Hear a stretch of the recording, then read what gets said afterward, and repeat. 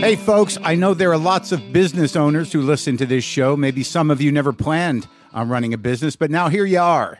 One thing you've always got to keep in mind is how much you're spending on your operating costs. That's one of the first things we had to keep in mind with WTF. And with things costing more today than they did when we started, you want to keep your expenses down. To reduce costs and headaches, be smart and use NetSuite by Oracle, bringing accounting, financial management, inventory, and HR into one platform and one source of truth. Reduce IT costs, cut the costs of maintaining multiple systems, improve efficiency by bringing all your major business processes into one platform, slashing manual tasks and errors.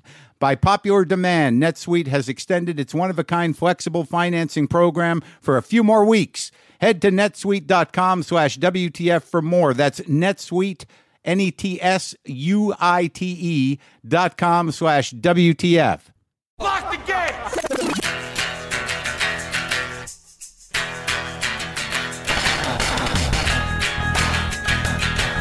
All right, let's do this. How are you, what the fuckers? What the fuck buddies? What the fucking ears? What the fuckadelics? What's happening? My name's Mark Maron. This is my podcast, WTF. It's been my podcast, WTF, for almost a decade. Since 2009, folks. How's it going? Are you all right? How you holding up in the heat? It's bad, right? It's like end of the world bad, right? It's like, oh man, we fucked it up bad, isn't it? Or maybe you're of the other way of thinking. Nah, it's just, this happens. It's happened before. No, it hasn't. I think it was 175 degrees in Detroit. Maybe I'm exaggerating. I think it was 192 in Scottsdale, Arizona. Am I off? I think it might have broke 200. It might have broke 200 in Maine. That seems worrisome.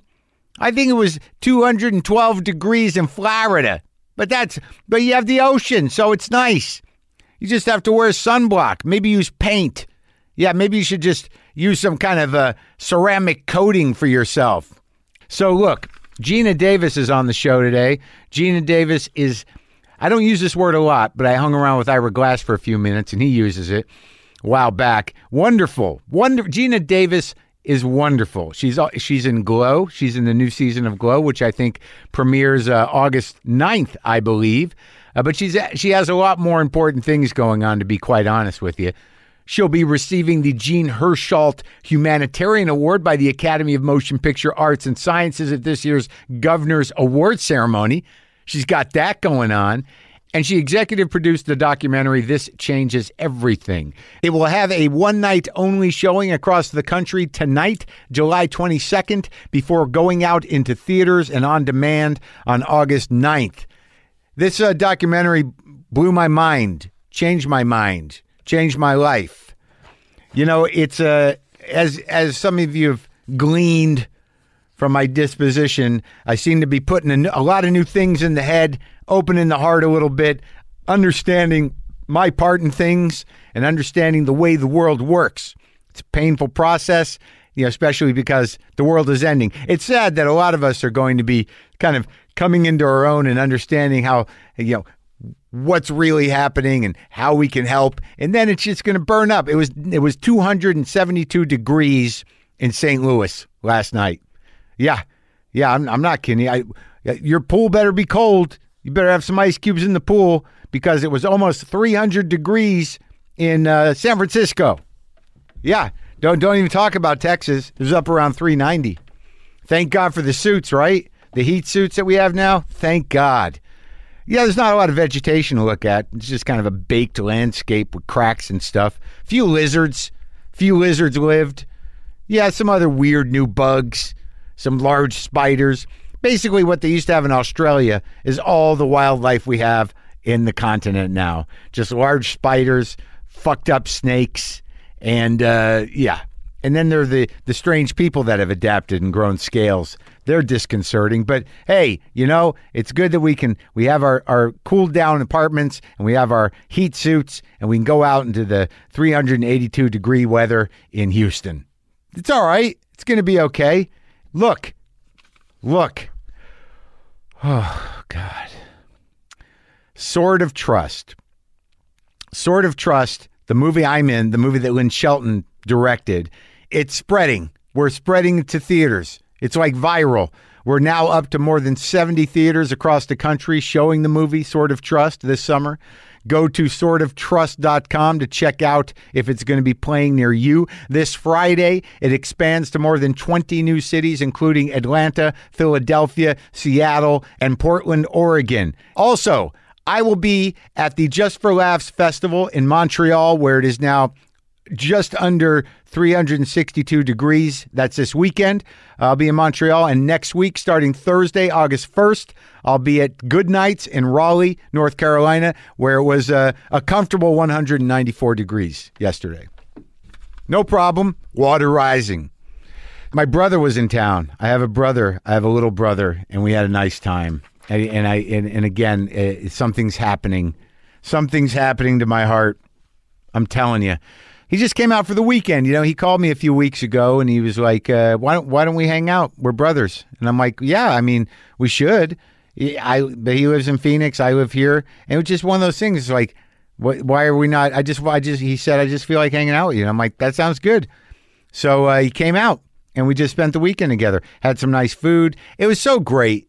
It was so great. Cause I don't know, it's rare that even if my mom comes here, which she did once, it wasn't bad, but I don't know what to do with my mom after an hour. Do you?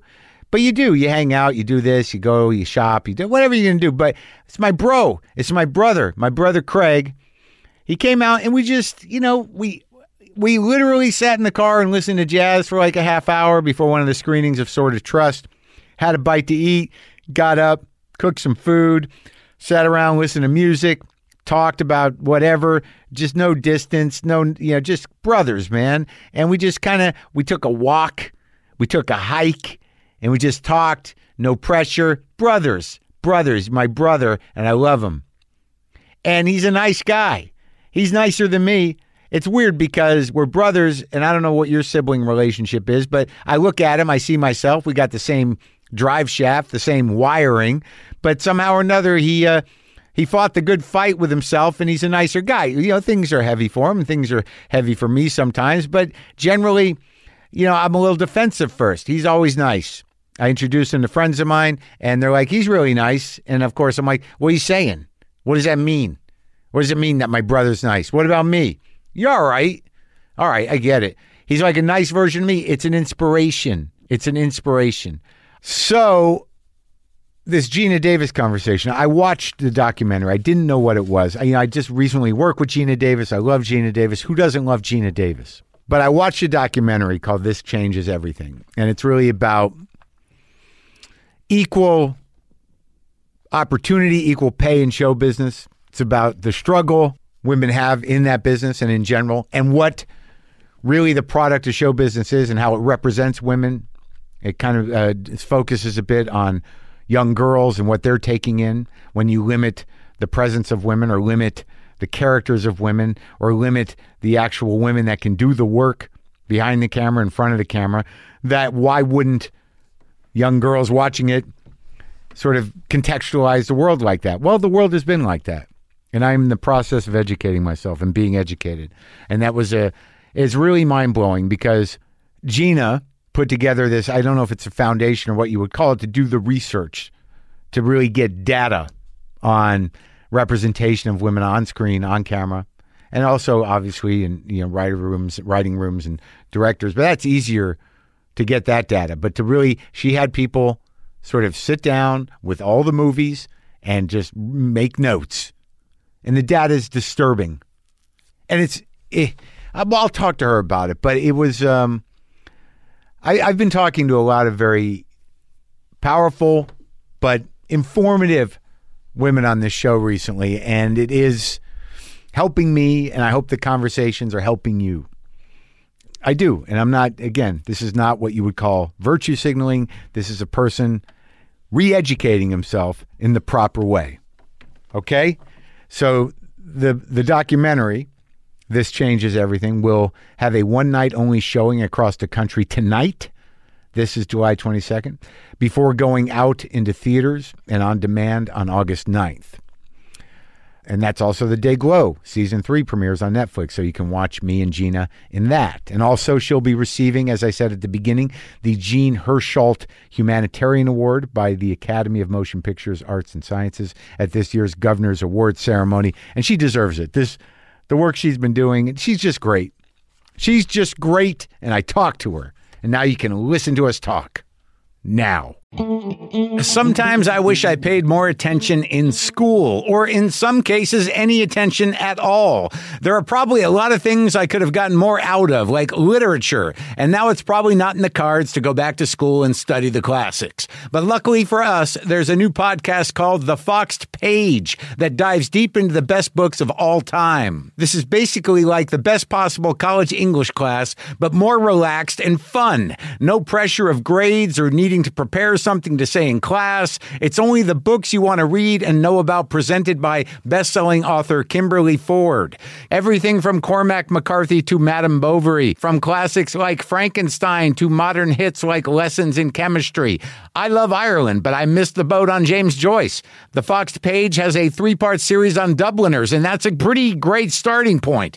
Want to get the most out of what you read? The Foxed Page is for you. Get it now wherever you get your podcasts.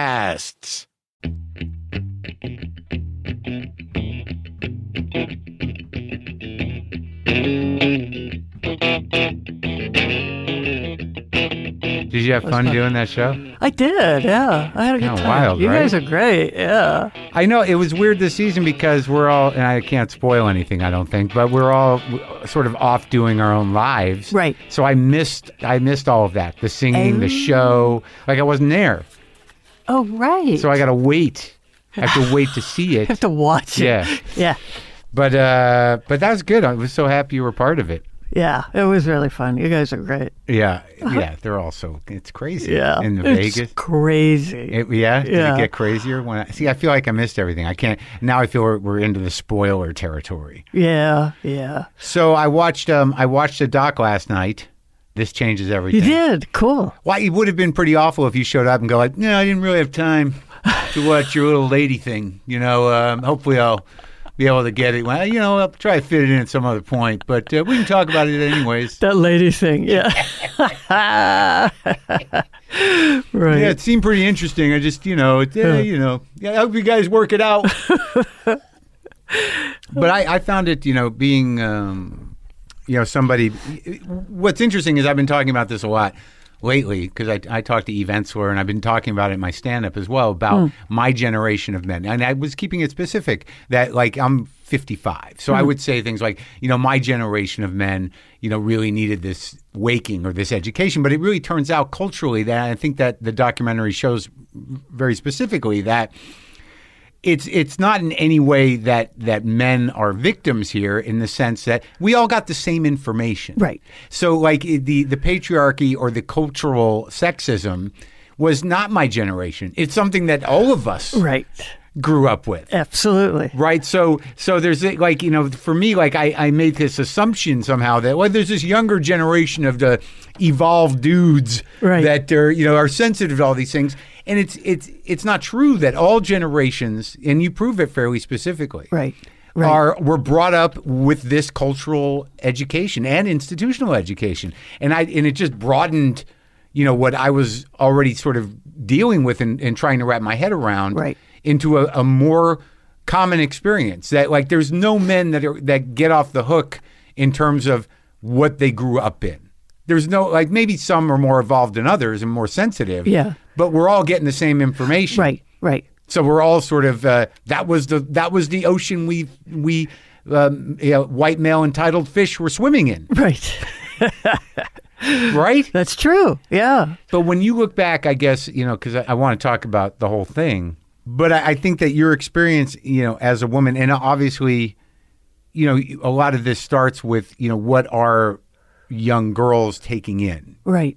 Because, this industry dictates the cultural narrative in a lot of ways. Yes. Right. Yeah. Right. But when you look back at your own life starting out, are there things that you frame as regrets? No, I don't. Well, Well, I wish that I was that I became woke a lot sooner. Because we're getting the same message as the men which is frankly that women are second-class citizens, but nobody realized that. Right. Women didn't. Women, yeah, and I don't think men did either. I don't think consciously they thought, well, women are second-class citizens. I don't know. It was just the way things work. Just kind of the way things work. Yeah, there's a sort of weird, sort of established historical codependency. Right, exactly. and that's being, probably trivializing it. Actually, it's worse than that. Yeah, yeah. But so I wish I'd noticed things sooner, and partly for me, one of the biggest things was learning that it's okay to speak up and stand up for yourself. I was raised in a very, very specific way. Where? In Massachusetts, small town. What part? Wareham. It's right near the Cape. Yeah, I know. I started my career there and doing one-nighters all over the Cape. Oh, no way. And all over Massachusetts. That's cool. So I'm familiar with those towns. Yeah. The ones that are closer to Boston, some of them are pretty dicey. Yeah. True. But how were you brought up? Well, to be that being polite was the number one most important thing in the world. To have people like you and not cause any waves and have no needs. Right. In fact, I keep thinking if I wrote a book, maybe a title would be "I Almost Died of Politeness" or something like that. Because I'll tell you the funny story. When I was a little kid, I had an uncle that was 99, and we went to dinner with him. My parents and I went to dinner with my uncle, the 99-year-old uncle, and his wife, and he drove. Yeah. When we were driving back, he kept kind of veering into the oncoming traffic lane and then veering back and veering in. Right. And it was all kind of okay, but scary. And my mom, I was on the behind the driver. She picked me up and put me in the middle of the two of them so that when we died, I would die a little bit less.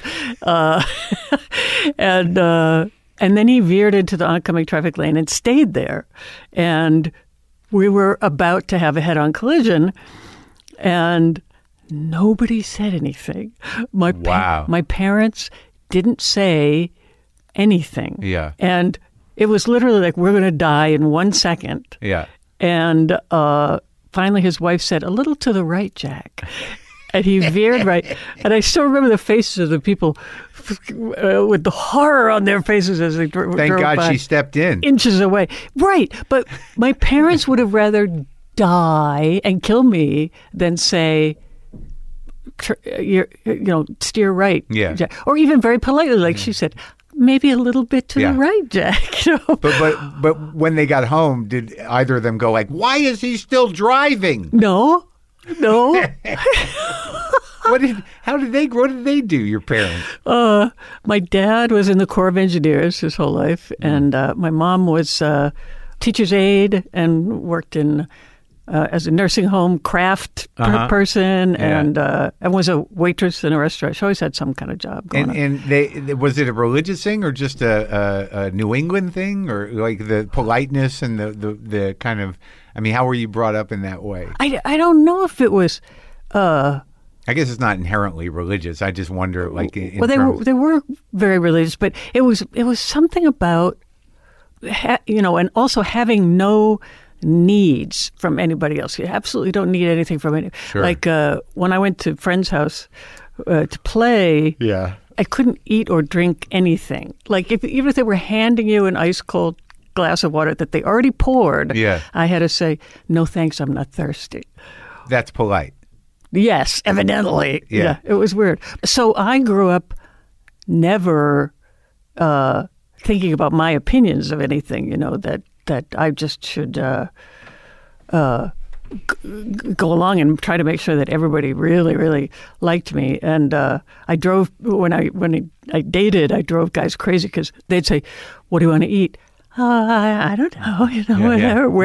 Where do you want to go? Nothing, really. No, I'm fine. I don't want. And it would finally be like, "Oh my God, will you just say what you want?" Yeah. But so I entered the business with that kind of mindset, and so there was never any question that I was going to say, can we change this line, or I don't want to do that, right, or something like that. But when you started, like when you're in Wareham, when did you start getting interested in expressing yourself in acting, or because you do a lot of things? I mean, you play instruments, you shoot arrows, you act, and now you're an activist. Right. But what was the first thing? Well, my parents said I told them when I was 3 that I wanted to be in movies. Yeah. And I can't even. What would I have seen? How would I know that was a job? Even but you probably saw some kid that was having a good time. I saw something. I don't know. Yeah. So anyway, that was it. That was my.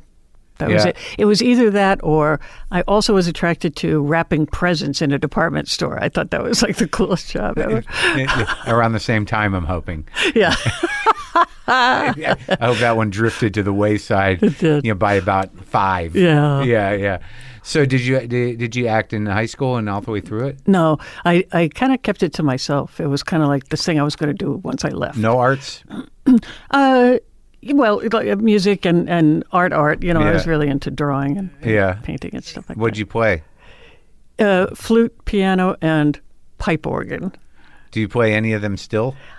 Not regularly, though. Pipe organ? Yeah, well, because my piano teacher was also the organist at our church, and so she taught me how to play the organ, and then when they had an early youth service at church, I played the organ. So. That's a powerful feeling. It was playing fun. a big pipe organ. Yeah. Yeah, man. Wow. So when did you actively start doing it, the acting? I decided I was going to study it in college. Mm-hmm. I didn't know there were schools you could go where it was only acting. I would have gone there, but I asked my music teacher, where do people go if they want to study acting? And he said, Boston University. Okay. Yeah. So that's where I went. School of the Arts? Yeah. I went to BU. You did? Yeah. Where'd you study? I was in the English department, but I took classes up there. Yeah. With Bill Young, I think his name was. Yeah, Bill Young. He was my teacher, yeah. Oh, yeah? Oh, what do you know? He was kind of intense. He was pretty intense. Yeah. He was cool, though. I liked him. So it was like, it's become a pretty good program. Was it good when you were there? It has become a great program. It was good. They, there was very little emphasis on film acting or television acting. It was all about theater. Yeah. And I think they sort of looked down on anything besides theater. And so I kind of felt out of place. Like, this is the nuts and bolts of it. Right. You can do whatever you want with it after, but don't talk to us about it. Right. Yeah. We're giving you the pure stuff. Yeah. Yeah. So I felt a little bit out of place. And then they never said, if you want to go into movies, you should go to L.A. Nobody ever said that. So I went to New York with everybody else. Everybody went to New York theater. After school. Was anyone else in your class that we know?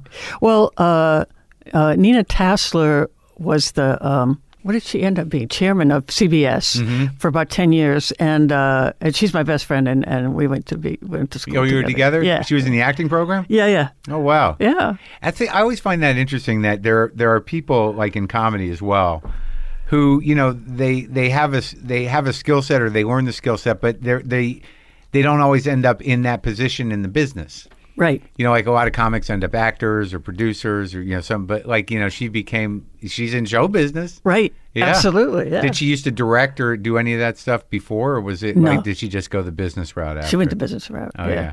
She was like, this acting is not gonna do it. I ain't gonna make a break on this one. I guess. It's tough, right? It is. So you go to New York? Yeah, I went to New York. Scrambled around.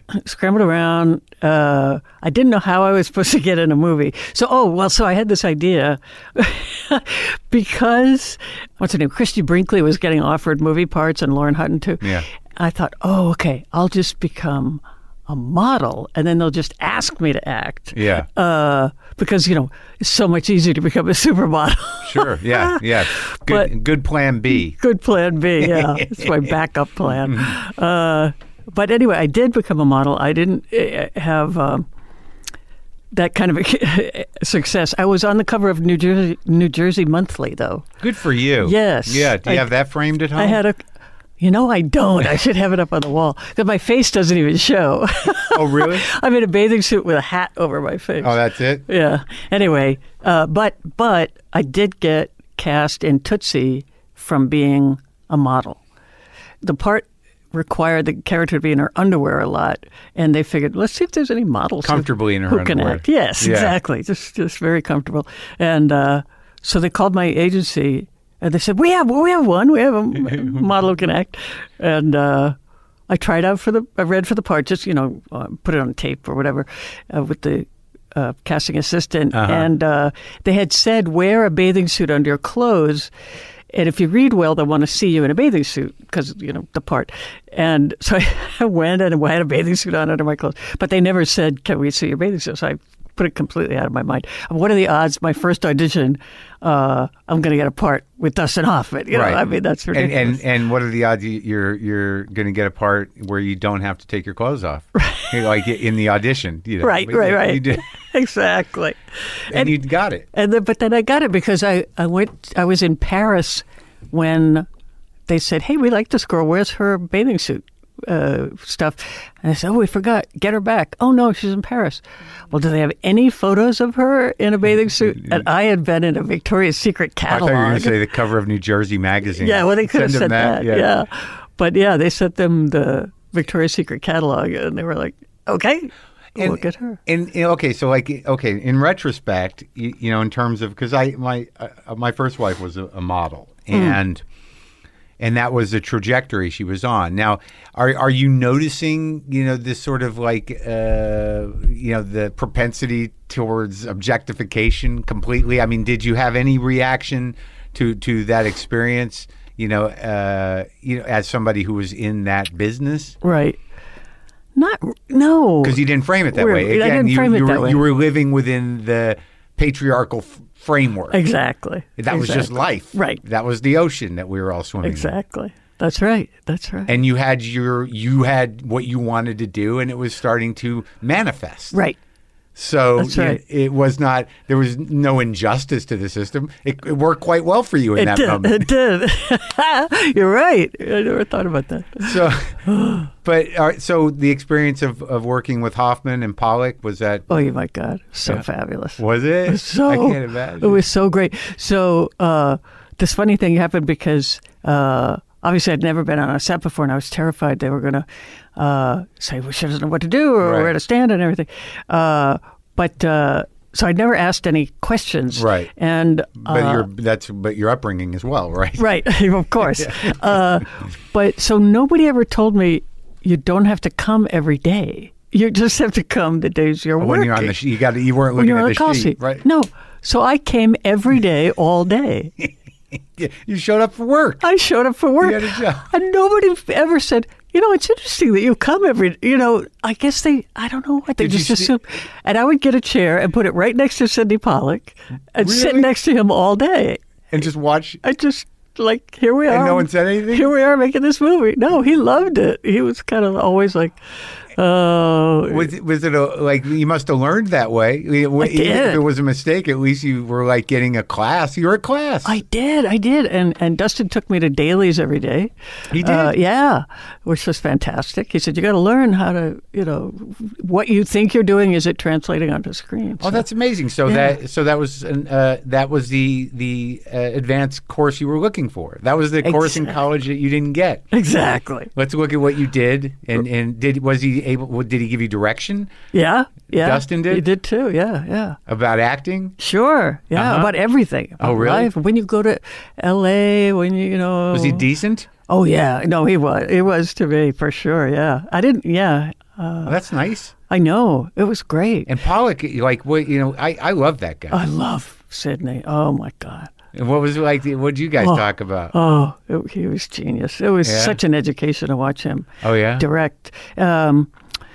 Gosh, we've talked about everything, and he, it was famously sort of a difficult shoot, I think, for him. That I don't know. There had been a lot of writers, and there was a lot of stress anyway, and he'd be rubbing his face with his hands, and I'd say, I think it's all going to be great. And he'd be like, oh, okay, all right. See, that politeness paid off. Exactly. Look at the chipper upbringing. It worked out. You saved Pollock's sanity. Oh, there we go. That's why it happened. So I could save his sanity. Well, I mean, but again, in retrospect, that model is the one we're trying to shift a little bit. Right.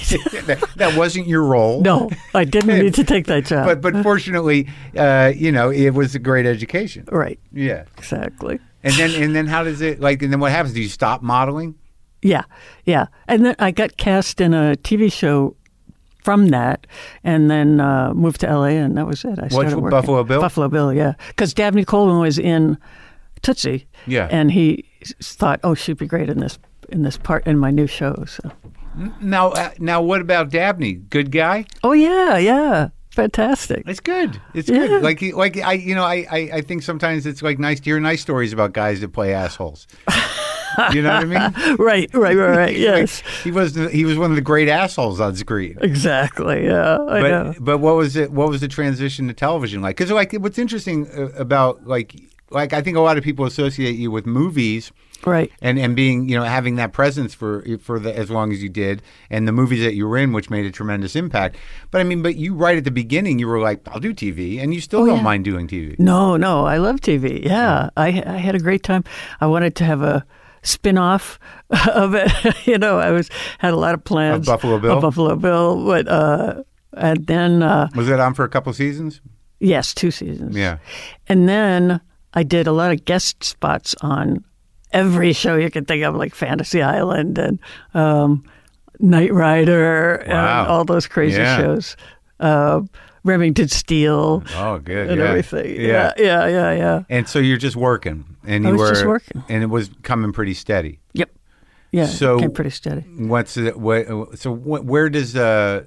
do you fit the archery in? When does that happen? Oh, that wasn't until, that was after Long Kiss Goodnight. So after the craziness. Yes. After the crazy patch. You needed to focus. Yes. Yeah, on just a singular circle. Exactly. You got to get zen. So the next big film you do is The Fly? Yeah.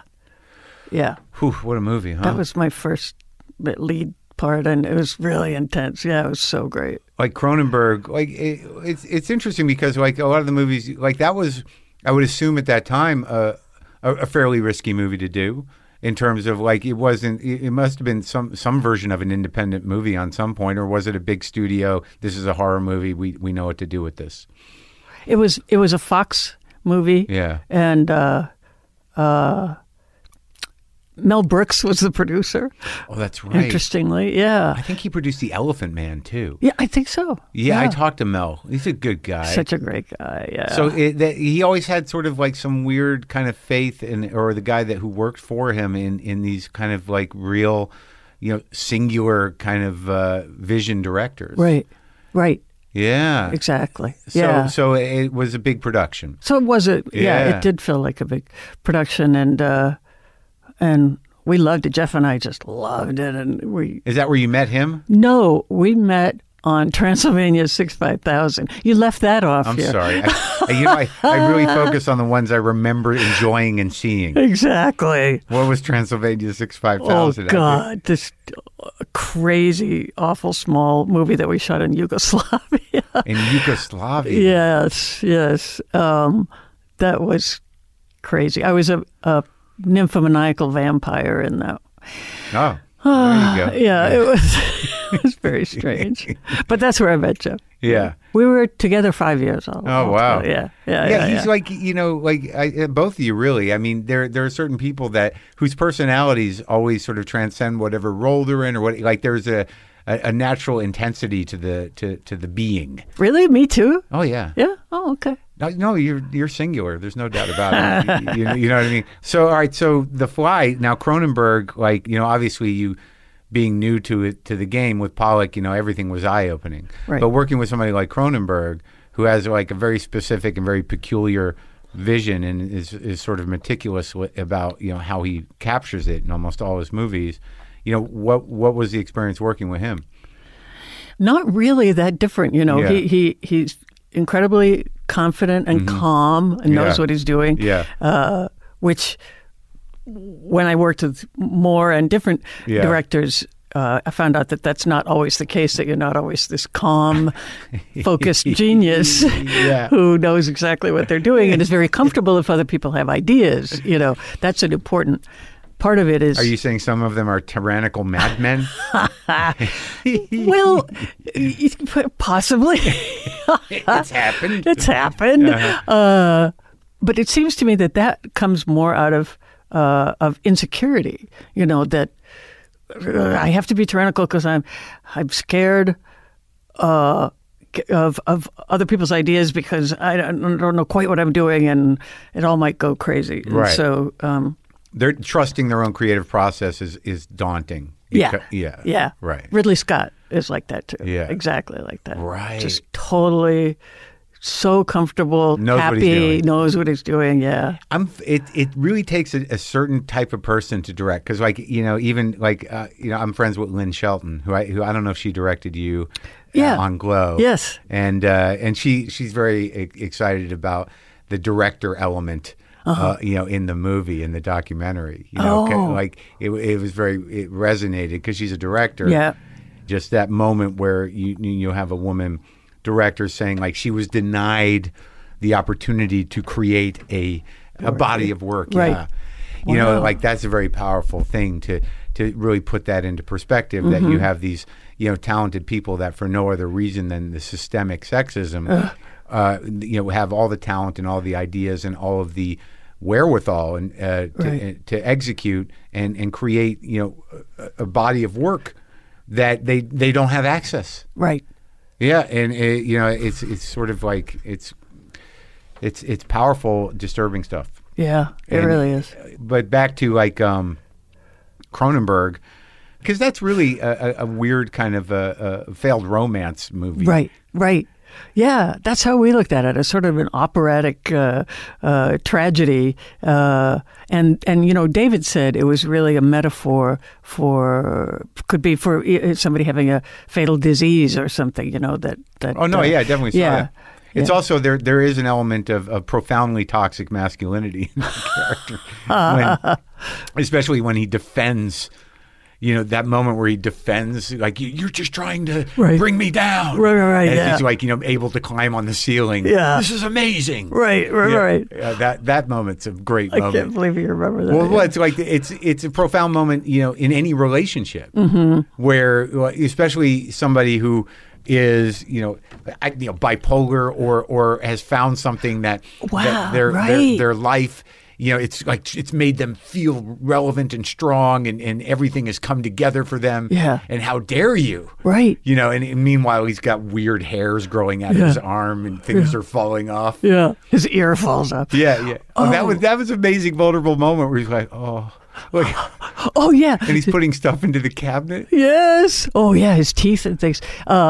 So that moment, we thought that was a very important moment when his ear falls off and oh my God, he realizes, and and I hug him and when he says, "What's happening to me?" Yeah, what's happening to me? Yeah. It was very wonderful. And so Jeff and I went to Times Square. Yeah. Opening night to watch the movie, stand in the back and watch the movie with people.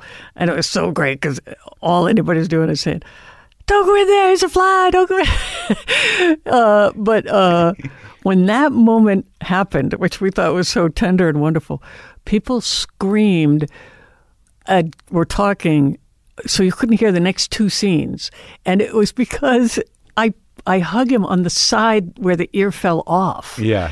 And so it was so gross, right. Oh, goopy. Yeah. So I jammed my face up against this goopy thing, and people were like, That's hilarious. We were like, we should have thought. Well, I mean, no, it's good. Yeah, I guess it's a nice element. Right. It shows you really care. I cared.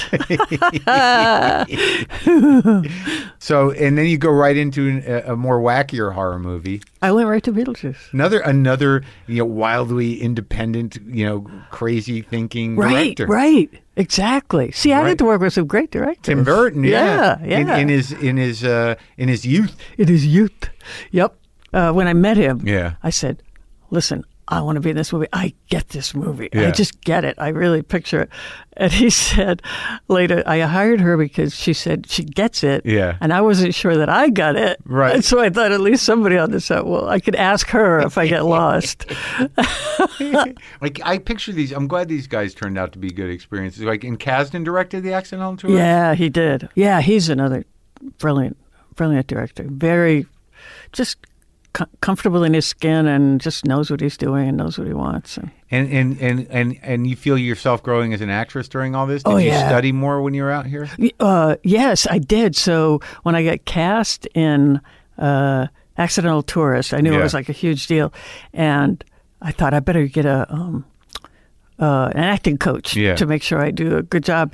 And Gary Shandling, who I was friendly with, recommended Roy London. Oh, yeah, I hear this name a lot, this Roy London fella. Yeah. He passed away, unfortunately, a little while back. But so I went to see him, and it was such a genius move. I worked with him on all my movies up until he passed away. And what did he offer specifically?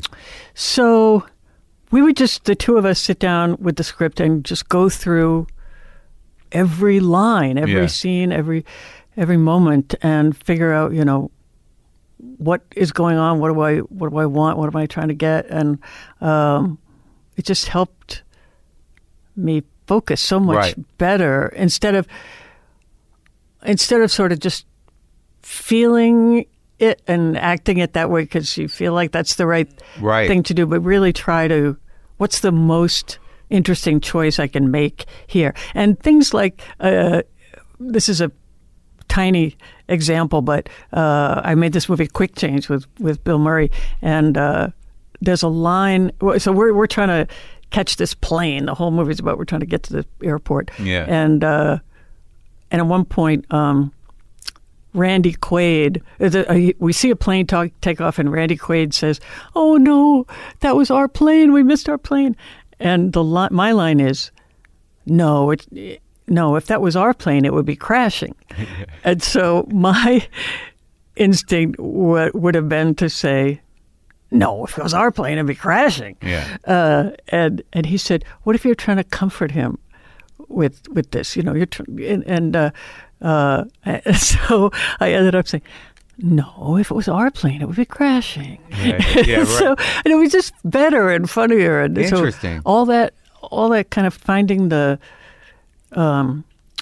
something that seems like the opposite of what's obvious. That your intention is almost always the opposite of what you're saying. Like if you're saying "I hate you," you mean "I love you." That kind of, right. Yeah, that's very simplistic, but yeah. Oh, interesting. And because like it is kind of bizarre when you look at a script, just how much choice you have around that. I mean, there is a way it's written, and you do have instincts around how to play it. Right. But with just like minor tweaks about where it comes from within you. Right. Can change the whole kind of tone of the conversation. Right. And he also, this sort of fit with my personality too, because he kind of made, one of his goals was to make you director-proof, that so well what you're doing that you're not going to get screwed up by direction. And so let's say I'm doing a scene, where I'm very, very upset. Yeah. And then the director says, "No, I want you to do this scene very calm." Yeah. And so instead of throwing out what you were going to do, okay, now I'm very upset, but I'm trying to be calm. Right. You know what I mean? Yeah. So you protect your choice by just making an adjustment. Right. And then it turned out I don't have to talk to the director about, I don't have to argue, "No, I want to play it this way." Right. You know what I mean? I just work with a guy that like he and I didn't mind it at all because I know I'm just sort of raw in a lot of ways. And I come to the thing with a certain amount of energy, usually too much. So really, with most directors, it's sort of like, could you just take that down? And yeah. But like he would just literally say, like, "I think this line is more like," like he would like give me a little line reading, yeah. But I could feel the emotion of it, right? And I'm like, oh, okay, yeah. I can do my version of what you just of the emotion you were expressing. Yeah. I don't mind when directors do that. Do me a favor. Yeah. What do you? I'm that committed. It's like, no, let's really run. I know actors do that all the time. I did. Right. Like, I guess I'm so grateful and sort of like insecure enough to not become, that guy. Like sometimes I don't understand how some of these bigger stars become monsters. I don't know how they live with it. How they become monsters? Well, I kind of understand that, but still, like, I always give people the benefit of the doubt. But, people were like, I'm not fucking getting out of this trailer until you get me these shoes. Oh, it's God. Like, and it's like, it happens a lot. Oh, God, it does.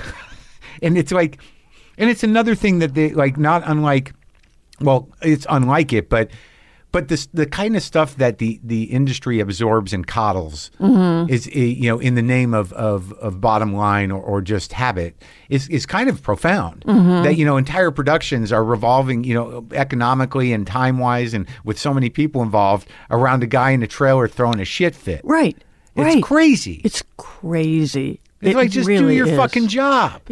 Really, yeah. And I've run into that for sure. Right? But I guess you get to a certain pay grade where they're not in a position to go like, fuck that guy. Right. We're hanging the whole investment is hanging on that person. Right. I started thinking about this too after when I was watching the doc too, just like, that the systemic tolerance for, not only sexism, but just like insanity. Yeah. Because of the artist. Right. On all levels. Right. It's kind of amazing. It really is. And almost every project has somebody like that, So the Academy Award, you won that. Yeah. Yeah. That was fun. It must have been fun. It was so shocking. Was it shocking? No, you know what happened? I was getting ready. I was so, excited and nervous. And I sat down to eat some spaghetti before going and put on the TV. And it was Oprah's show. And she had like Gene Siskel and Rex Reed and all these, reviewers. And they were right at the Best Supporting Actress category when I turned it on. And they're talking about this one. Oh, yeah, she might, and she might, yeah. No. And then the last one was me, and every single person went, oh, no. Really? No chance. And I had been thinking, I have a 1 in 5 chance or something. And I was so demoralized. I was like, oh, watching. I guess I'll still go. Speculators. That would have done it. I can't go. It's going to be too hard. Oh, well. Yeah, but you got it. And you got up there and you got to get the award in front of everybody. Back then, it was like half the world was watching. Now they can't get anyone to watch or even host the thing. Oh, my God. Right. But it still means something, right? Yeah, absolutely. Well, it was interesting because it kind of felt like, wow, I got that out of the way, pretty early. And it kind of felt really good. Like, well, I checked off something. And so, yeah. Now, it seems like in the doc, this changes everything, that, Thelma and Louise represented some sort of pivot point. Right. In terms of the industry, having, putting some confidence and faith in female leads, right? Having a female driven movie, right? With specifically female themes, right? Because throughout the doc and this mission you have with the Geena Davis Institute on Gender and Media, like that whole part of it, the research that your right. crew put in. To that the whole idea that primarily, I think the two areas of, like, in the name of the children to some degree, yes, but also in the name of the grown up women who want to work, right. That the evidence had to be presented exactly, on this level of, like, how women are depicted in descriptions, right. in scripts, yep. What are women saying, and would women say that, right? They're just their screen time in general, yep. And then behind the camera, on the writing level, the directing level, and all the way down the line, yeah. That you had to amass evidence exactly of institutional sexism. Right. Like, it wasn't enough just to to spend a day, anybody watching movies, right. or television, right. But because of this kind of institutionalized and cultural sort of habit, yes, of framing women like this, right. that no one was really like, other than women, some women were kind of pushing back on it. Right. Well, what happened is, I mean, I knew what everybody knew. There were fewer female directors and writers and fewer female stars, lead characters and all that stuff. But I like you were saying, that's kind of the way it is or something was my thinking. And then when my daughter was a toddler, I started watching kids things with her, showing her preschool shows and things like that. And I immediately noticed that there seemed to be far more male characters than female characters in what's made for the littlest kids.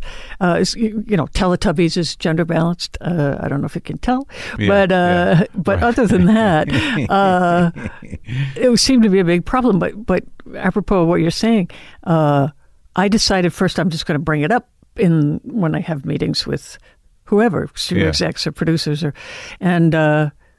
and every single person said, no, that's not true anymore. That's been fixed. Right. And I asked dozens and dozens of people this question, and every person said, that's not true anymore. Uh-huh. And sometimes they would name a movie with one female character as proof that gender inequality was fixed. Right. And so that's when I realized I want to get the data.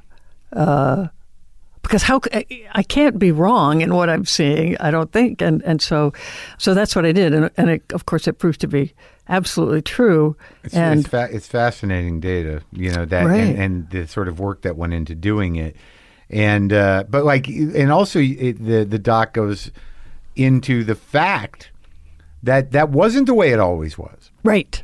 And I think that's a kind of a profound piece that in the silent era. There were literally hundreds of women working in film and directing film and in the production side of film. Starring. Starring, of course. And, Mary Pickford was, had her own United Artists she was part of it. Was Griffith, Chaplin, Fairbanks and her, maybe one other one. I don't know. I don't remember who was involved. But the primary reason it changed was when the studios became kind of property of banks, and the corporate structure was less, kind of Wild Westy and more organized along corporate hierarchical lines, which were, intrinsically male. Right. So the distrust of women or the condescension was, brought in from another business almost. Right. Yep. It's almost like there was this silent era that, could have been flourished as an artistic, kind of independent world of maybe not so much multicultural at that point, but certainly gender balanced profession. Mm-hmm. You come under the scrutiny of bankers and corporate interests, which were men. Right. And that's when it changed. It was actually there was this weird utopic time. Exactly. and not many I had no idea. Right. And there's a few areas you could think of that started out balanced and then got work. Usually everything's been male dominated, and then women try to get in. Yeah, but at the time, it wasn't until they realized this is big money in this that this is the most powerful cultural medium ever harnessed by humans, pulled down from the ether, this celluloid business. Yes. We're going to own the brains of everybody. Right. And men have got to be in charge of owning brains. Yes. we have a certain message we want to send. So did you feel when Thelma and Louise, when you got that script and, you saw, the impact it could have, what were all these issues pressing at that point? Is that when it began to sort of become apparent that this was going to be a breakthrough movie and you were aware of the issues at that time? No. And nobody involved in it had any idea the nerve that it was going to strike or had that as a goal. Yeah. I just thought it was the best script I'd ever read. And it was unusual in that it had two female leads. And I couldn't decide which part I wanted to play, but anyway.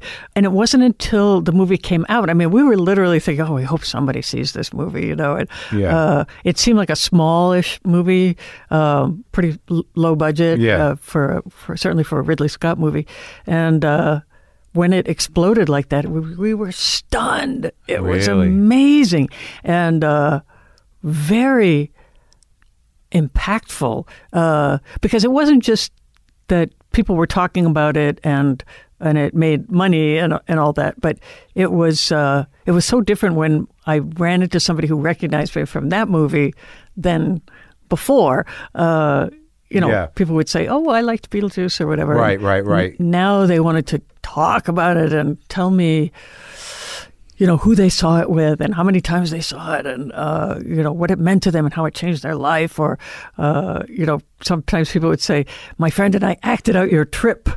Yeah, I'd be like, "Which part?" Really? Well, there's a few people dead. Yeah. Yeah.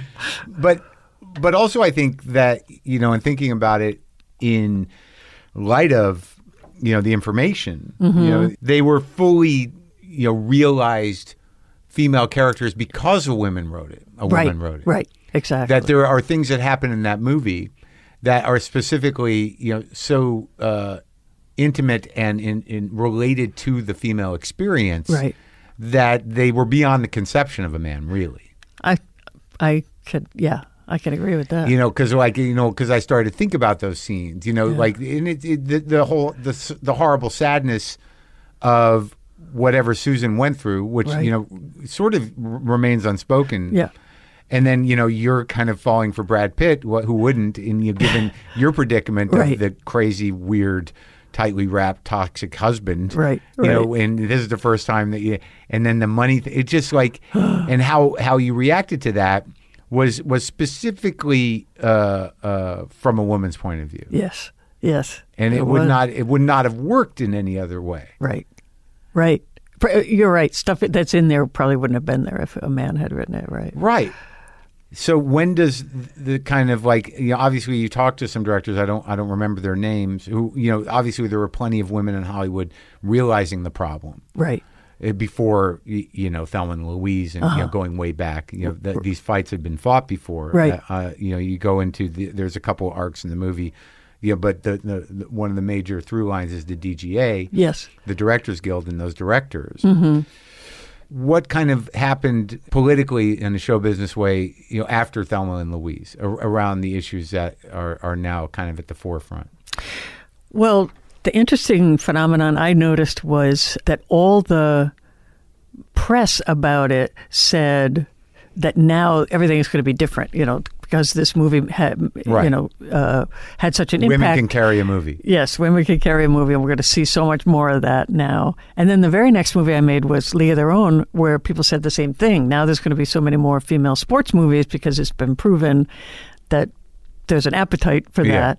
And then none of that happened. I think the thought was from everybody that that things really would start to change. People because we did what they all wanted to do. We made money. Right. We made money. So, how could it, it's good. Big hit. That's great. Yeah, let's copy that. Actually, Callie Corey, the writer, told me a story that she had a writer friend of hers that was 3 years later was pitching a movie to some studio. And it had also happened to have two female stars, but it had nothing else to do with Thelma and Louise. And they said, no, there's been Thelma and Louise. Like, it was almost like, now we can't have movies anymore with two female leads because it's been done. It was just the craziest thing. And then, what I noticed was every few years a movie would come out starring women, and everybody would latch onto that and say, okay, well, now we're done. Now things are done, and it's all changed. And it absolutely didn't. So this sort of reflective reaction of a male-dominated business was we threw them the bone. Yeah. And, that should placate them for a while. Right. And that they're a fluke, that they're always a one-off, that you can never get any momentum going because everybody says, yeah, but, that we can't trust that will happen. Because I felt like, realized that Hollywood seemed to be run on the idea that women will watch men, but men won't watch women. So everything we do has to be based on that fact. And it includes girls will watch boys, but boys won't watch girls. So everything had to be male-dominated. And if there was a fluky, instance where a girl was the lead, but we still have to stick to our formula. Yeah, because it's what people expect. Right. I guess the thing that struck me that was interesting is that, you know, what's being presented here is logical. It's logical and it makes sense. Mm-hmm. But because of the paradigm that exists, you know, these are men that don't think they're bad men. Oh, right. You know, so like, they just can't get the brain pop. Right. That makes them see how stilted it is. Right. Or that it is fundamentally, discriminating. Right. Right. Because it's always been the way it's been. Yes. And that's sort of a weird thing to me because, like, you're dealing with, you know, thousands of years of history. It's almost genetic. Yep. Yeah. But the switch that has to be thrown is a fairly simple one to throw. Yeah. And once it's like, you know, once men realize it, what they do at that crossroads really determines, right. Are you going to commit to being this kind of person, mm-hmm. or are you going to be a monster? Are you going to consciously support, instead of unconscious, having it be unconscious discrimination, are you going to now consciously discriminate? Right. It's sort of like, you know, once you go to AA and you get sober, if you start drinking again, you still got a head full of AA. Right. Saying like, what are you doing? Yeah. What are you doing? Yeah. So, and if you're saying like, you know, shut the fuck up, I'm doing what I want to do. Right. Then, you know, you got personal problems to reckon with. Right. Exactly. And there's a lot of people that have personal problems to reckon with. Yeah. Well, you know, I think people don't realize how much unconscious gender bias we all have, and particularly men. I think you could say, well, I don't have gender bias. You know, I have friends who are women, but we all have it. Men and women have it, and it's perhaps genetic by now. But the popular culture is reinforcing it every minute. From the second you start consuming popular culture, you're seeing that men are more important than women, and you just take it in. You don't even have to realize, well, that's, you know, like there's no little girl who says, I'm not seeing myself fairly represented up there. I should. Yeah, and also then the sexualizing that happens in women. Right. Yeah, to themselves in order to do what they think is necessary to function in the world. Exactly. But don't you feel like this industry thinks of itself as this separate thing? Well, because we're a creative community, it's different. We don't have to we have to make decisions based on creative process rather than what's fair or right. You know, No, I think so, but I also think that, you know, really on the bigger level, it's big money. Yeah, and like, you know, it seems like now, you know, whether progress has been made in a mainstream way, that, you know, more people are making things of different, you know, ethnic groups and, you know, sexual orientation and gender, mm-hmm. but, you know, it doesn't get the support of a larger movie. But that's true with a lot of things in the movie business. And I think that, you know, right now, like, I guess they're all pretty excited that they've, you know, successfully, they being the executives, is that, you know, we've integrated the Marvel universe, and you know, so that's all that matters culturally and on the bottom line level, right? But so the disappointment of Thelma and Louise and the momentum that happened after that was that it did just recede back into its standard format, right? Exactly. I mean, it changed me tremendously. It was kind of the start of all my awakening. And League of Their Own, Thelma and Louise. Yeah. A very powerful 1-2 punch. And it made me, what it made me realize was how few opportunities we give women to come out of a movie feeling inspired and empowered by the female characters. And that's kind of the best part of watching a movie, is you get to identify with somebody and you live vicariously through them. And it just made me sick to think about women being robbed of that experience. Right, you know? of seeing themselves in things. Right. You know, people of color as well. And absolutely. And it just... Like, yeah, because when you really think about how important TV and movies are, mm-hmm. you know, music's a little different because, you know, it seems like really everyone's pretty well represented in music. Yeah. You can find your own way there. Right. But in the stories that the culture tells, mm-hmm. that there's one point in the doc where someone says, a black woman is like, do I even exist? Whoa, yeah, I know. Right? I know. Right. And I don't know that, again, that like, I don't know that I put that much in my own mind intellectually, that much emphasis on the reflection that movies provide. Right. Right. And I just, I understand the issues, but I never really, extended my empathy to, like, I don't know if I'm really represented in movies, but certainly I identify and I can latch on to a character as my guy. Right. But that's just it. It's my guy. Right. Do women have their woman? Right. Right. Not usually. Yeah. Yeah. Yeah. And a lot of times, if there's an ensemble of, like, let's say there's 6 and there's one woman, I think as a sort of trying to placate women or feminists or whatever, she's very tough. She's the toughest one. And she's the not funny one. Right. Right. And that's written in the description in the script. Yeah, yeah. She's tough as nails. And there's even, I noticed a bunch of kids' movies, animated kids' movies, where there'd be like 4 main characters and one is a woman. And they cast somebody who's not a comic. All the other guys are hilarious. Ben Stiller or Chris Rock, and she's the wet blanket. The bitch character. Yeah, the one. Come on, you guys. Yeah. Right. Yeah. Well, going back to your career, so when you do, what happened after Cutthroat Island? That in relation to, because like in the information about you, and I don't know how you see it. That sort of, they kind of hung the sort of failure of that movie on you. Mm-hmm. Do you feel that? Let me think. I know there's been a lot of talk about what a big failure it was. But do you think? I don't know. I don't know that I saw so much that people said, "Oh, it's a failure because it was a woman instead of a man." Yeah. But people were certainly very eager to jump on that, yeah. And you that was Renny Harlin, right? Who you were with at that time. Yes. That must have made things difficult. Yeah. It was I was. I mean, we were able to commiserate with each other, but because we put a lot of effort and passion into that. Sure. And then the next movie we made was. Made together was Long Kiss Goodnight, which got a much better That did all right reception. At the box office. It did all office. right, yeah. But did you feel that there was a shift in your career, after those movies, that was particularly because you were a woman?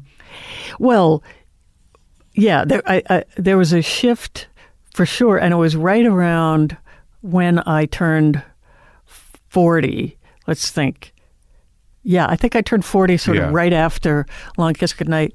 And so, I had thought from the beginning that it wasn't going to happen to me, right. Because when I was starting out was when Meryl Streep was winning, French Lieutenant's Woman and Glenn Close and all those women, Sally Field were having these fabulous movies every year. And I thought, well, they're fixing everything. I don't have to worry. And, what happened to me was I was averaging about a movie a year, and I was being very fussy about what I said yes to until I was 40. And then from when I was 40 to 50, I made one movie. But you did a lot of TV. I did some I didn't do a lot of TV. I did some TV. Yeah. Was that when did the Gina Davis show happen? That was right. That was about when I was 41, I think. Yeah. And then when I was 50, I got Commander-in-Chief. Got to be the president. I got to be the president. I had a short administration. But a one-season administration. Yeah. But that was really demoralizing. I mean, it wasn't that I wasn't offered anything, but nothing that, that spoke to me or that I wanted to play. It was just completely different all of a sudden, and so my theory is, from examining this a great deal, is that people think of having a female character when it needs to be female, like she's the girlfriend of somebody or the wife or whatever, and that's going to tend to be somebody younger, and then. Yeah, so for characters that could be either, nobody's thinking about that. They just, the default is always male. So if it's the 50-year-old boss or the whatever, or even the best friend of the character. Of course, male. And if they stop to think about it, they could realize, and this is what I talk about when I meet with studios, look at all the characters and see which ones you can turn into female, because it doesn't make any difference. If they're not having sex with somebody, it doesn't matter if it's a male or a female. And that's why I think so many women over 40 are not working, is because people aren't being creative enough and thinking, well, wait a minute, why couldn't this be a woman? You know? Right. And you would think that these men in their 40s and 50s who's at this point, you know, I would assume their wives are involved in things and doing things in life. And right. Their daughters are doing things in life. And right. They might have some friendly relationships with women that are non-sexual and whatnot. Right. Exactly. But it's still it's a paradigm thing. Still, you're up against this, you know, the way it always has been. Right. Still. And unconscious bias. And, it's just so bias, easy to default to male. You just don't think of it. Well, but it's interesting too. Like, you know, I had a conversation with somebody about this kind of idea that, you know, and this is something I see as a dude, and I think that it happens a lot on all levels, in front of the camera, writing, directing. Mm-hmm. Is that, you know, now that things are kind of publicly and culturally shifting, and you know, and the industry is aware and I think trying to do something about it, mm-hmm. is you get a bunch of white dudes going like, well, I couldn't get the job because they're only hiring women. Oh my God. I couldn't get the job because they only want black people. I couldn't get the job. God. Yeah, it's right. It's true. But see, the fundamental fault in that is interesting because, you know, the system, given the way it is that, you know, men on all levels, no matter how shitty they are at their job, right. if they can do them, even if they're just hackers, right. you know, they're going to get the job. Right. Right? Because that's just the way the system is built up. So these guys who claim that, like, it's not about whether you can do the job or not. Right. That's the fallacy. Right. It's like a lot of people have to realize, like, well, maybe you weren't doing it that good. What's happening is it's become, you know, with equality on some level and less discrimination, it becomes more competitive because you have a whole world of people that are fucking great at it, that have been denied the opportunity. And now, you know, your shoddy little resume is not going to stand up on the new field. Right. Right. It's not that it's being stilted in any way. It's just become more competitive because there's a whole other world of talent coming in. Right. Right. So these guys who were complaining anyways about their place in the world and why couldn't they get their own show on the air or whatever it is, right. You know, now they can hang it on this. Yes. Yeah.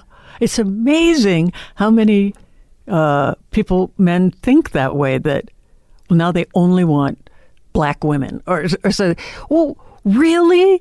Let's look at the numbers. How many is it really that more than 50% of the people working now are black women? But the assumption that's the only requirement is really, exactly. That's not like unconscious bias. Right. I mean, or unconscious racism. Right. That's bias because you don't take it to the next step, which is like, maybe that person's completely qualified, has an interesting vision, you know, is better than you at the job. Mm-hmm. Mm-hmm. Like, they didn't even want those possibilities to enter the conversation. Right. Right. They stop at black. They stop at women. They stop at gay. Right. Right. Exactly. Exactly. You know, my theory is that the easiest thing to change is the on-screen representation, because I really feel like that's unconscious for the most part, that's unconscious bias. People don't realize they're doing it. Just from my experience and how the data makes all the difference, that they say, what are we doing? Yeah, right, sure, really? Right. Is that, but that behind the camera, it's conscious bias, because everybody's known those numbers for decades. Everybody's been completely aware, and it does nothing. Knowing the numbers does nothing to make anybody say, let's do better. Right. Well, I'm guilty of it. I mean, I had a show. I'm sad that my mind is so blown by all this, but it's good. Right. Well, what are you finding now? Like, you know, when you're, and I don't know how recent those experiences of you telling what you're telling to studio people. Right.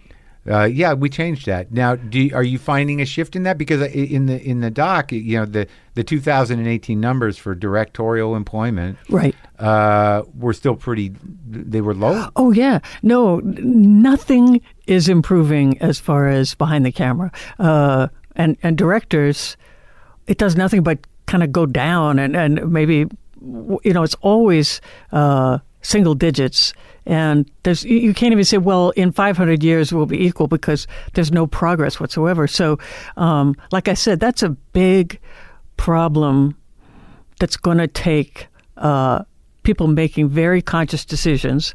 I'm doing a bad job, and I'm going to do better by being very conscious of it and taking these steps. You can't just think I'm hiring.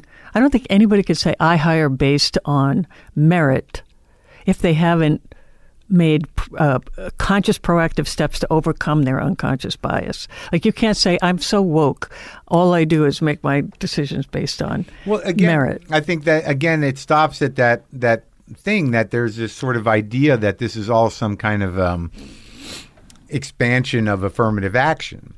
That they're not looking past the idea of, like, well, how many women are there? We got to get women in here, as opposed to, like, what is the full expanse of people that are capable of doing this? Yeah. And I want to see the resumes of women, people of color, and and the regular white guys. Right. And so, if we're going to start to integrate this decision making process, let's see the full pool of talent. Exactly. Not like we're required. Yes. To get one of those ladies in there. Yeah, Oh, so when I was in Australia a couple of years ago, they told me about this short film competition, very well known there. And every year, only about 17% of the films that are chosen for the competition are directed by women. And a couple of years ago, they had the thought, you know what? Let's just try taking the names off of these movies, so nobody knows whether a man or a woman directed it. Straight to 50-50. So, and these are people who were trying to do a good job. I really want to make sure we're fair. Yeah. And they had to take the names off. So it just shows how deep it is and how you can't just think your way out of it. You have to make. Yeah. And also, I'm talking to men. It's like, okay, look, we've all been assholes. Right. I certainly have, and I've talked about it at length, and I've had to reckon with myself around a lot of it, but it is sort of on us. Mm-hmm. That now that the push is there and the awareness is there, right? It is on us. Yeah. You're struggling against a history of manness, right, and your own stubbornness, right, and your own unchecked bias, mm-hmm, that is just intrinsic, right. So, like, it is an active struggle, and in I think a lot of dudes, right, who are and it's a struggle within themselves, right, and to sort of step out, and sort of take the hit of like, dug in douchebags going, look at the virtue signaling, white knighting fuck.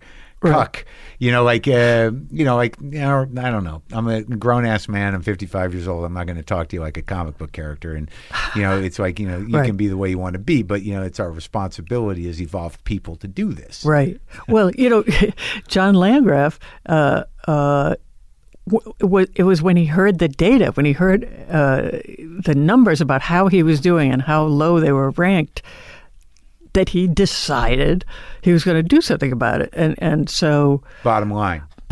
So, like you're saying, once you know that, you got to do something about it. Right. And also, it's sort of like, if this helps, it's sort of like there's money in these women. Exactly. Exactly. Well, movies starring women have made more money at the box office for the last few years. In 2017, they made 38% more money at the box office. If there was a female lead character. So, well, that's good, but on some level, it's because it's exciting and new. Exactly. Exactly. You know what I was going to tell you that I've never really talked about is so we meet with every union and guild and whatever. But this is with your institute? With my institute, yes. But we had never spoken to anybody at the Directors Guild. And so the woman who, my CEO, was constantly calling them and trying to, can Gina speak to the DGA? And at first they said, no, she's too controversial. Really? Adding more women is too controversial. Okay. But she kept calling and trying different people and whatever. And then they said, oh, we don't let anybody who's not in the union speak to the union. And then we find out that's not true. Of course, they have lots of people come in. And then finally, a year later, they call and say, guess what? We are going to let Gina come and speak to the DGA, but only to the women. In 2013, they said out loud, Gina can only speak to the women directors, who I don't need to talk to. Yeah. Obviously. And but I went anyway to this conference and I said, I don't need to be talking to you guys. And they were like, we know. And that was 2013. Yeah. Yeah. Where are we at now with that? I don't know. I haven't been back. I haven't yet talked to, had an opportunity to speak to the male directors as a group. But it's a big problem. All I'm talking about is add more female characters. That's all I wanted to say. Hey, by the way, add more female characters. Or, cast women in some of the men's parts. Or let them direct. It wasn't about even directing? No, it was, you're the director. Here's what you can do for on-screen representation. Given, your visibility in the industry, have you found any receptive or actively supportive men in these different areas of business as you have these meetings, or like directors, or everybody? Right. That's why I thought that the thing to do with the research was to go directly to the creators. I don't have to get the public aroused and have them demand, whatever. I could just go very quietly and privately in a very friendly and collegial way and say, I don't think you knew this. What do you think? And the reaction has always been, oh my God, what are we doing? And that they want to change it. And obviously, I'm mostly talking to men because they're the ones that are the decision makers, and most of the writers and most of the producers and all that, and directors. So, but they're very receptive to it. And I think part of it is that I'm talking about what kids see first. And people that make kids entertainment do it because they love kids. And so they're pretty receptive, horrified to find out what they're doing, and out of habit. Yes, without even realizing it, and that's why I knew I needed the data, because none of them realized it without that. So, we're actually making progress as far as on-screen representation goes. And like I said, that's the lowest hanging fruit. That's the absolute easiest thing to change, and I think it will change dramatically within 10 years. It's just so and I have one. It's kind of amazing how fragile the male ego is, because so much of this. When you said I have one, you meant a male ego? Yeah. But a lot of it, that is the day-to-day individual autonomous face of this thing, are in these vessels that are manifestations of this ego that is fundamentally threatened by women. And why do you think that is? I'm trying to think right now. Right. Why? In other words, why would I don't dispute what you're saying, but what makes a male ego so fragile when you're the guys? I think not unlike what we're talking about, it is built on the history of dominance. Right. So, okay. Even in mundane situations, I imagine even, in situations where the power dynamic is limited, that, even in a relationship, that, there's the part of the male ego that's sort of like, you don't manipulate me. I'm better at you than this. I'm a man. I'm not going to cry. I don't need to show that part of me to you. Right. I'm a man. And don't try to get it out of me, lady. Right. I think that the wiring of the male ego is built on the same foundation as all these problems. Mm-hmm. But that's how, as a person you're sitting across from, that's how it's going to reveal itself, right? It's based on that. Yeah. Yeah. But like, in trying to open up to a more vulnerable place, yeah, I have to assume it's fairly emotionally infantile. That reaction, to be threatened like that. Mm-hmm. And who knows where it comes from in a lot of individuals, but to sort of put yourself forward and live in the vulnerability or at least untether yourself from that, male-dominated paradigm is like weird and new and scary, and you feel like you might be, just cry or get beaten somehow, so like to sort of like wade into that pool. Yeah. It's sadly a lot to ask of some dudes. Right. Because it's scary on an existential level. Right. Yeah, everything you thought was right might not be. Yeah. Yeah. Huh. In terms of work now, do you feel like you're working enough? Well, you're busy with this stuff, which is important. Busy with that stuff, which is important, but it's not my day job. I would definitely work much more if the stuff was there. Do you like doing because I know as I talk to actors, there's a lot of things that you do that going in, it's not going to be the greatest thing, but you're going to do the best you can. I assume that there are some acting jobs. Well, this show is I don't know how it's going to go, or like this movie, it could be good. I'm not sure it's out of it's in my control, but I like the part. Oh. Well, you don't have to. I mean. Well, I've been lucky. I've been really lucky in that. In that, frankly, I haven't run out of money yet. Right. Okay. I always say I can only be this choosy because I can afford to wait. Sure. And someday I'll be in some horrible movie or be in something that said, I don't know how this is going to work out. But usually I hope good. it's okay. You like but it.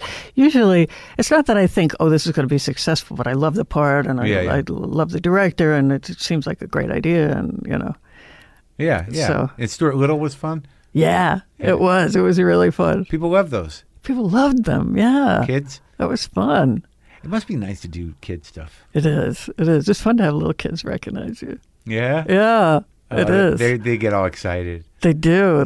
Although they really... That you're a real person? Yeah. But they stare at me a lot because I don't look exactly like I did before. And, right. So they're like, wow, I think that's Mrs. Little, but is it really? But one of the most fun parts is talking to girls or young women that play sports because of League of Their Own. That's really fun. I know that was great in the documentary. That that's a whole other sort of result of that movie that you couldn't anticipate. No. I got into sports. Yeah, that's very cool. Well, you're doing great work. I certainly liked working with you on Glow. I loved working with you. Yeah, I'm excited for that to come out. Yep. And thanks for being part of my education. Seriously. Really? I don't know how much Are you a producer on the doc? Yes. Yes, I am. So, thank you. Oh, okay. All right. Good Thank you. to you. That was fun.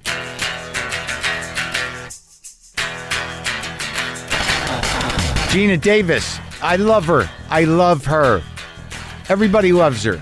But I just talked to her. The documentary, This Changes Everything, will have a one-night-only showing across the country tonight, July 22nd, before going into theaters. And on demand on August 9th, you can see her in Glow Season 3, and she's also going to win. Is it a winning thing? She is being honored with the Jean Hersholt Humanitarian Award by the Academy of Motion Picture Arts and Sciences at this year's Governor's Award ceremony. I'm going to play some meditative guitar that has a tinge of sadness to it. Okay? All right? It was 400 degrees on the nose in Boise, Idaho. And it was raining sideways and hailing. But that's just the way it is now.